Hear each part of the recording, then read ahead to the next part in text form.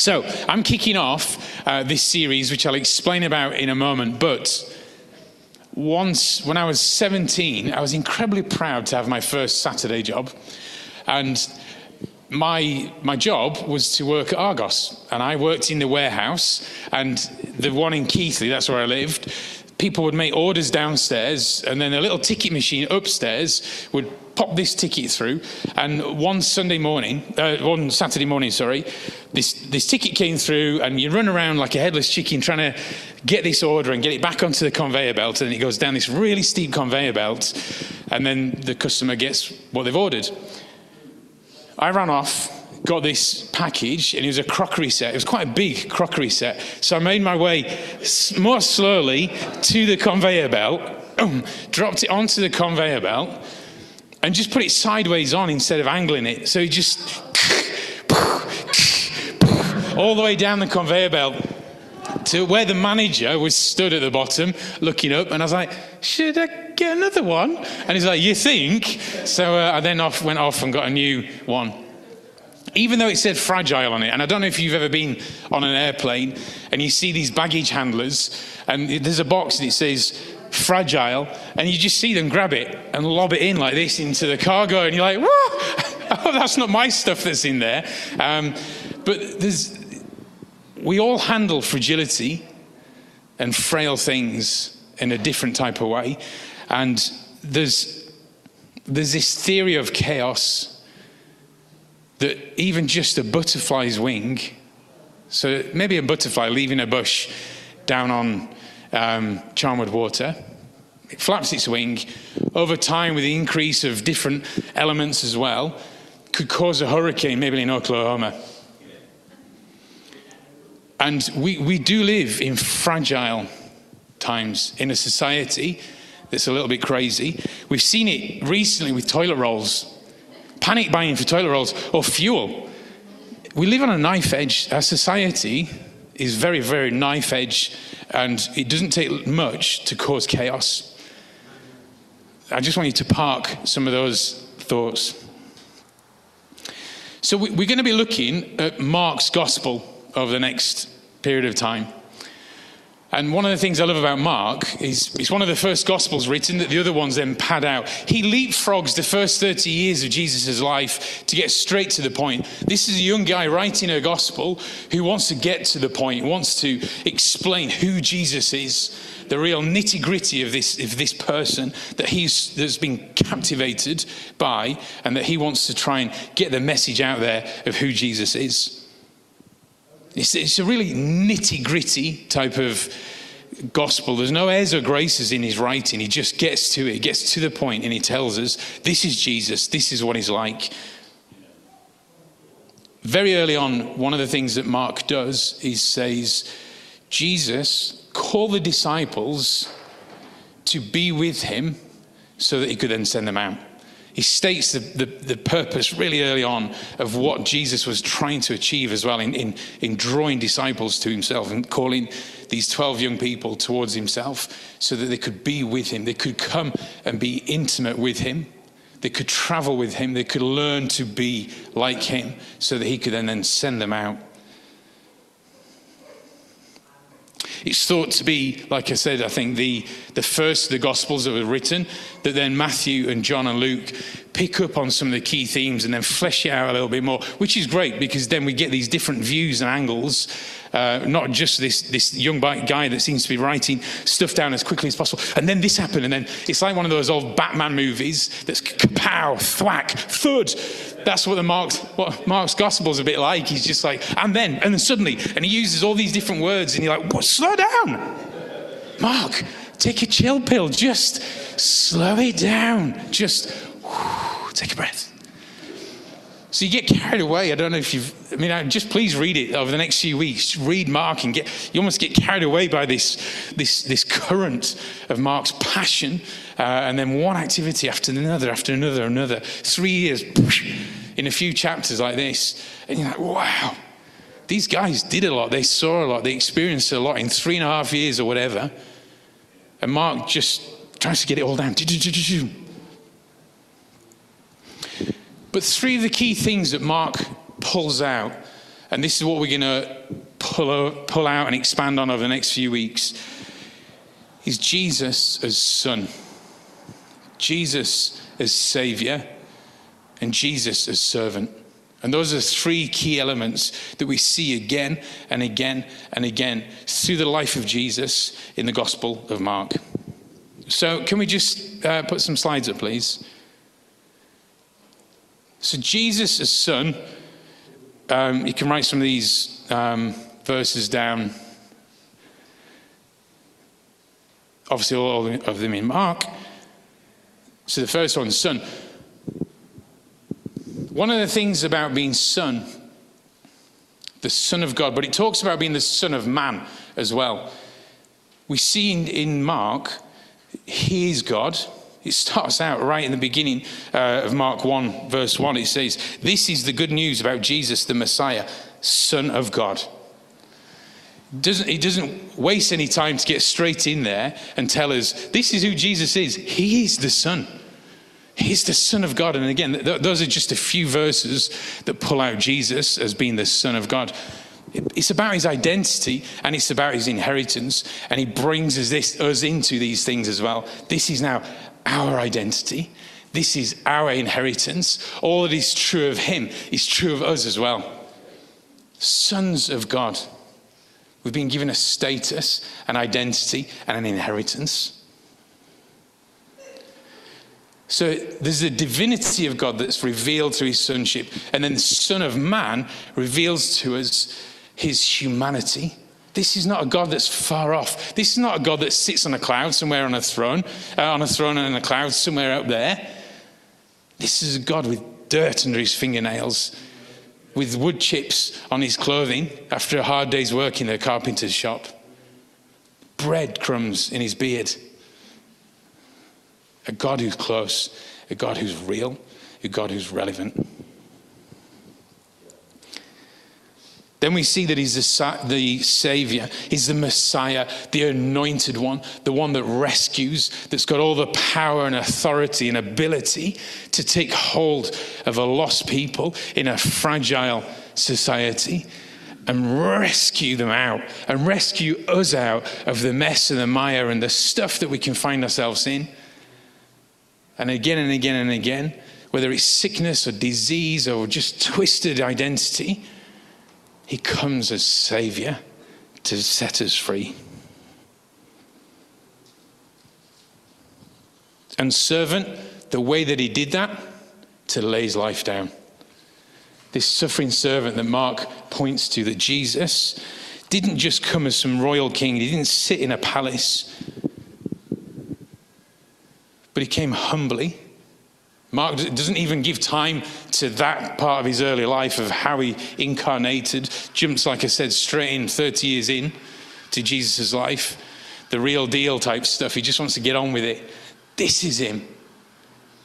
The suffering servant. He had to lay his life down. Everyone's talking about how amazing he is and how amazing the temple was. But in 3 days, I'll die and I'll rise again.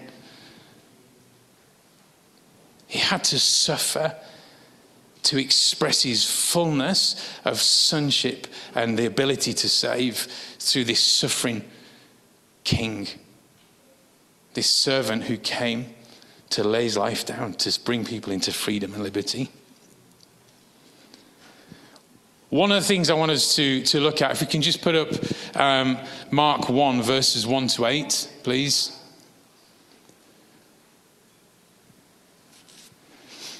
Is John the Baptist.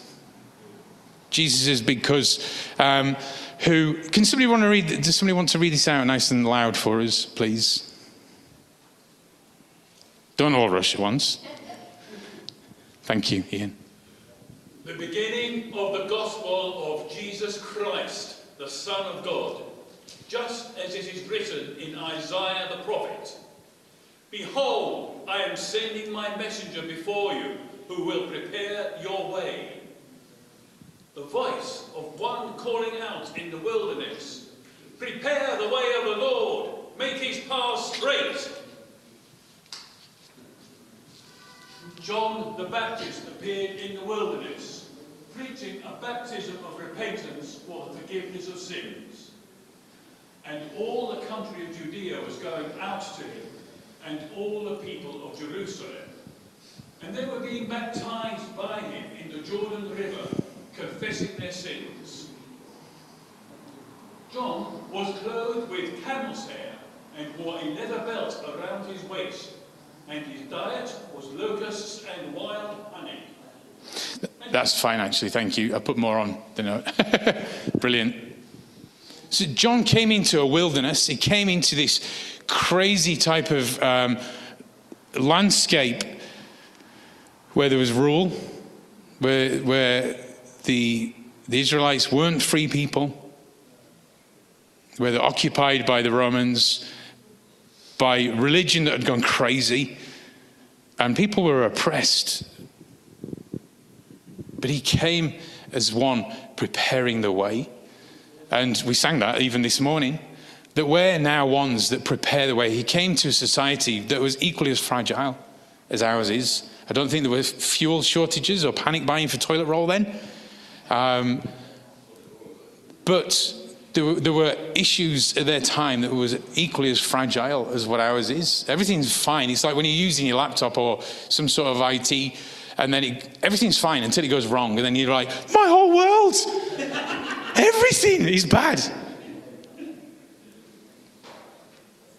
But he came as one preparing the way. And we are those now who are called to prepare the way for Jesus, for the King to return, for the King to be known in all places by all people.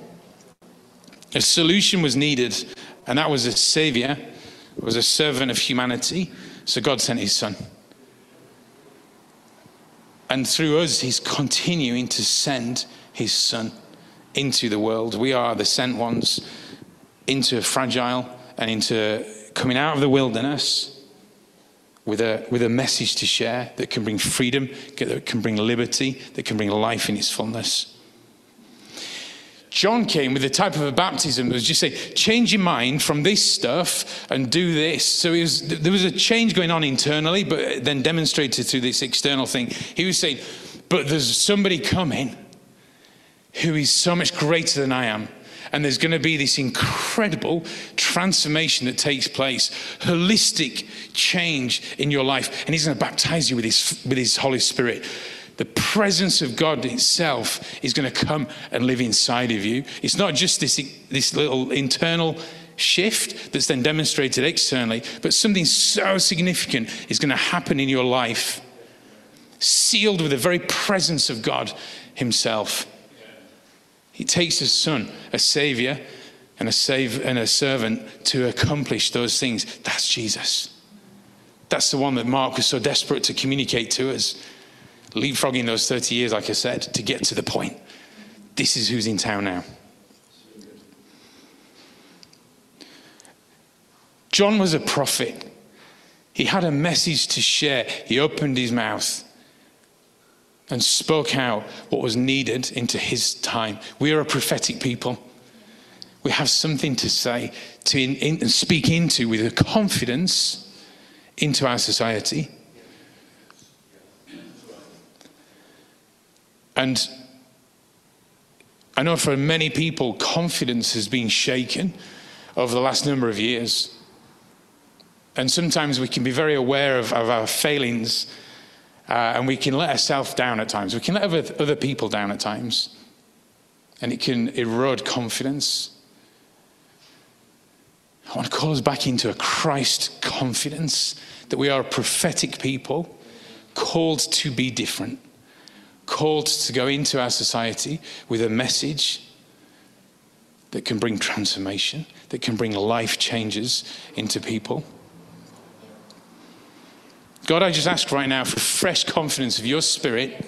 Nothing that we drum up ourselves, nothing that we stand in a mirror and have some sort of mantra that makes us feel stronger or better about ourselves, but something that comes only from you, Spirit of God, that gives us a confidence and an ability and a wisdom to know how to say stuff, when to say stuff, and in a way that brings true freedom and liberty. Spirit of God, do that through us, will you please?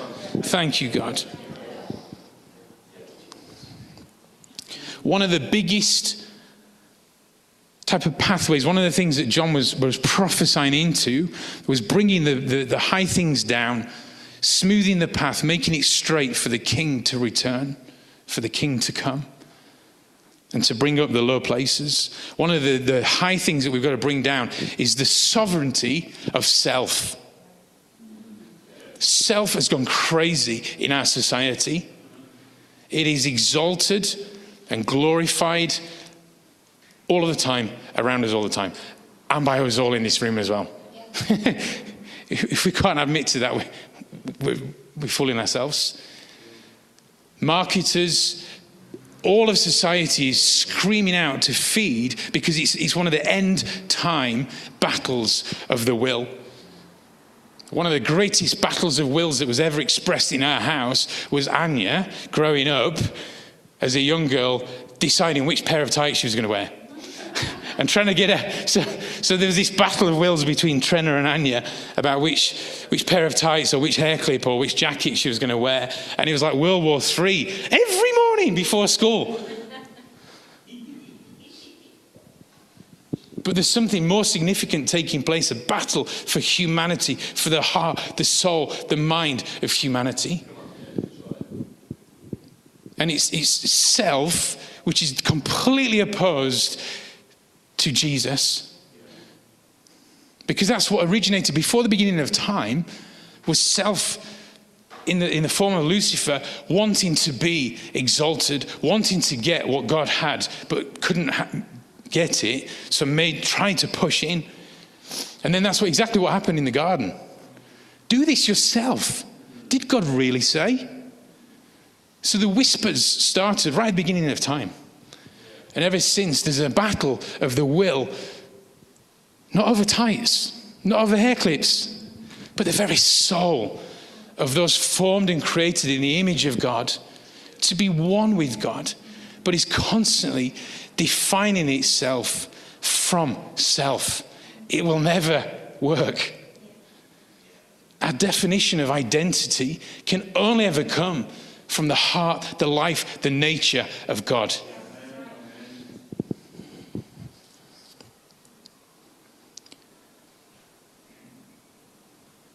It was definitely needed at that time. It's so needed now, where a son can come on the scene. Saviors sent by the living one, who are servants of all of creation.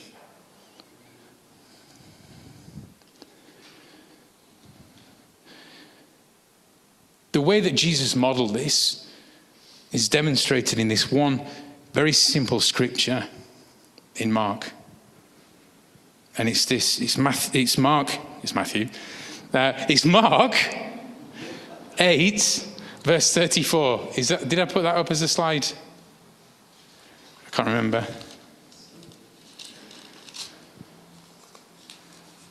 Hello, everyone.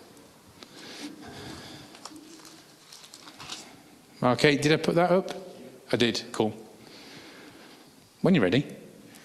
I'm just joking.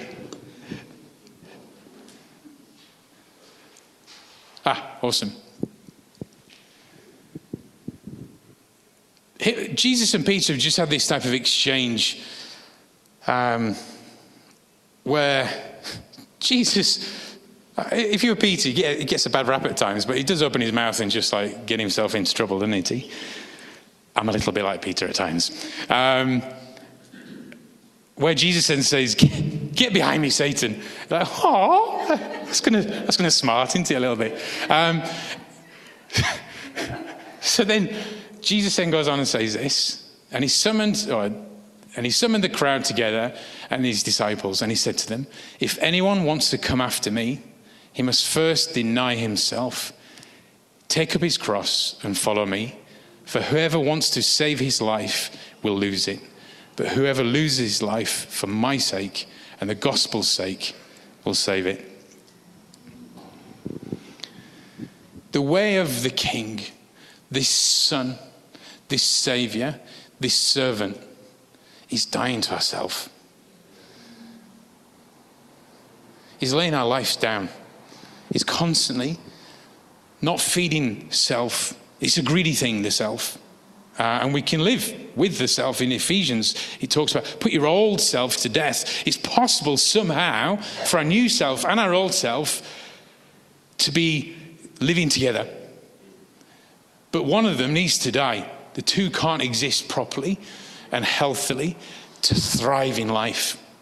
So our job in responding to this incredible gospel, fullness of life, is to keep putting to death on a daily basis, denying ourselves, denying this little voice that's constantly wanting to be fed, that is constantly selfish, is drawing to itself again and again and again, defining itself and morphing and shaping all of the time to stay alive, because it knows it's on this losing battle, and originates not from the heart and the mind of God, but from one who wanted position through self-effort. And he's constantly then in the garden straight away. Did God really say? You could actually do it yourself. Forget what he's saying. Just take a hold of it. And we all do it in lots of different ways because of the different desires and ambitions and the stuff that we want to hold on to, even the bitterness that can grow, and sometimes we can feed it, we can stroke it like a little pet that we own, and we stick with it. I'm not letting go of this one. It's too much. And it actually starts to form some of our identity, but it's not a Christ identity. It's not one that's originated for eternity. It's a false identity. It's a false self. And it's idolatry.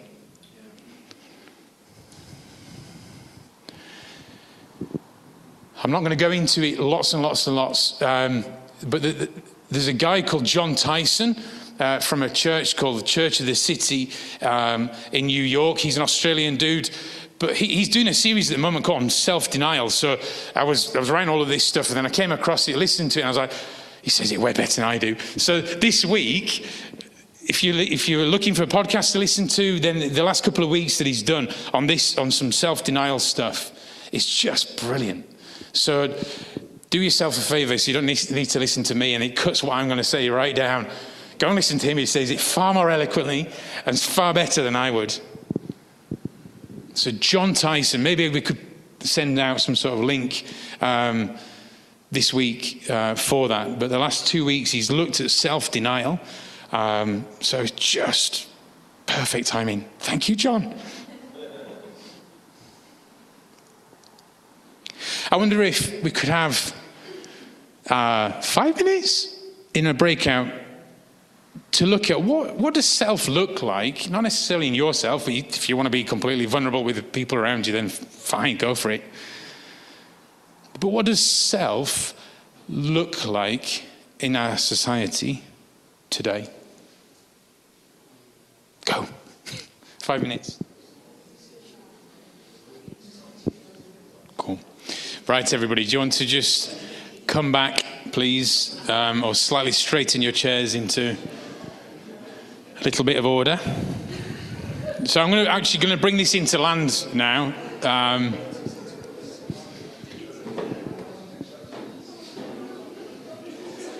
Hopefully beyond toilet roll and fuel, you've seen some expressions and been able to pinpoint what self might look like, either in society or in us individually as well. God has called us in sharing and creating us into a new life, the ability for life, eternal life in all of its fullness to flow out from our life to other people. And in order to really live, we must die. This is a topsy-turvy kingdom that we serve. And Jesus didn't ask anything from us that he wasn't willing to do himself. And that's what I love about Jesus. He didn't just come with some nice teachings. He didn't just lead some Bible school or leave us a whole bunch of books or whatever. But he led the way. He was the way. He is the truth and he is the life. And leads us to life so that we can then lead other people into life. But it comes through death. It comes through self dying. It comes through anything that doesn't originate from the life and the nature and the image of God that he's created us in, to be put to death. The focus of the gospel is other people. The eternal focus within the Godhead is the other. Constantly looking to the other, to the other. There's nothing selfish in God at all, ever. And the ultimate expression of selflessness was an obedient son, not punished by his father, but willingly saying, I'm going to step in. I'm going to go into all of this mess, into this fragile society, with all these beautiful people made in our image, but so lost. I've got no understanding that they're like us. I'm going to lay my life down so that they can come back to be what I created them to be in all the fullness and splendor of what we're like and have been like for eternity. And they can share in this wonderful life with us. But I'm going to lay my life down. And even before the cross, he laid his life down before the beginning of time. And expressed again and again in the way that he served humanity as his servant, as his savior, as this son. And we've got to be those people that come close with a compassion and a love and a mercy to those that are so lost, even though they are made in the image of God. And Ernie Hammond, an incredible man of God that used to come here, probably about this big, but incredible prayer warrior. He looked like Yoda, but not quite as green. But he said some people are better by birth than they are by grace. And we've probably all met people like that. Sometimes there are people that we're in a church family with that you think, I don't actually like you very much. And you're a bit of a hypocrite, or you're not quite as perfected as my next door neighbor who's far nicer than you are. And sometimes we can define people as Christian or not Christian, and I'm not trying to blur the edges on that. But sometimes what I'm trying to pull out by that is we've been made new. We've got to live the new life and be ruthless. And that's why accountability is so important with each other, so that we can knock off the rough edges in each other and allow the Spirit to keep perfecting the life of Jesus inside of us, so that we're more able to offer life in its fullness to other people. Like Jesus, we've got to get hands dirty. We've got to get alongside people. Jesus constantly said, I came not to be served, but to serve and give my life as a ransom for many.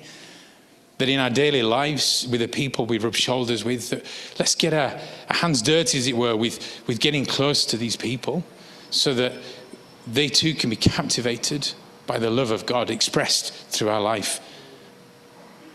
The gospel isn't words on a tract about heaven and hell, but it's about people captivated by Jesus, filled with his life, getting close enough to love the unlovely. He didn't come as a doctor for the well. He came as somebody, an eternal healer, to bring life to the sick.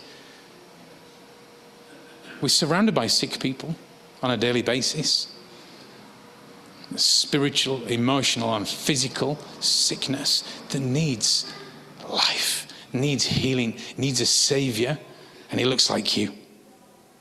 Needs a servant who looks just like you, a son of God who looks just like you and me. Greta talked about this week, I think it was, about blah, blah, blah politicians making, let's not be blah, blah, blah Christians. Full of amazing words, but so little action. Let's not be the blah, blah, blahs. Let's be those that can get close without fear of getting dirty with the most perverted people in society, the sickest people in society, and love them just like Jesus did. Whoever the modern lepers are, can we hang out with those people? Can we love those people? Can we shower life in its fullness to these people? Touching people that people in their time, Jesus should not have been touching or getting close to those people, but he did, and he hung out with them, and because of it, I was called a glutton or a liar or a thief, tarred with the same brush. Let's not be fearful of being tarred with that brush.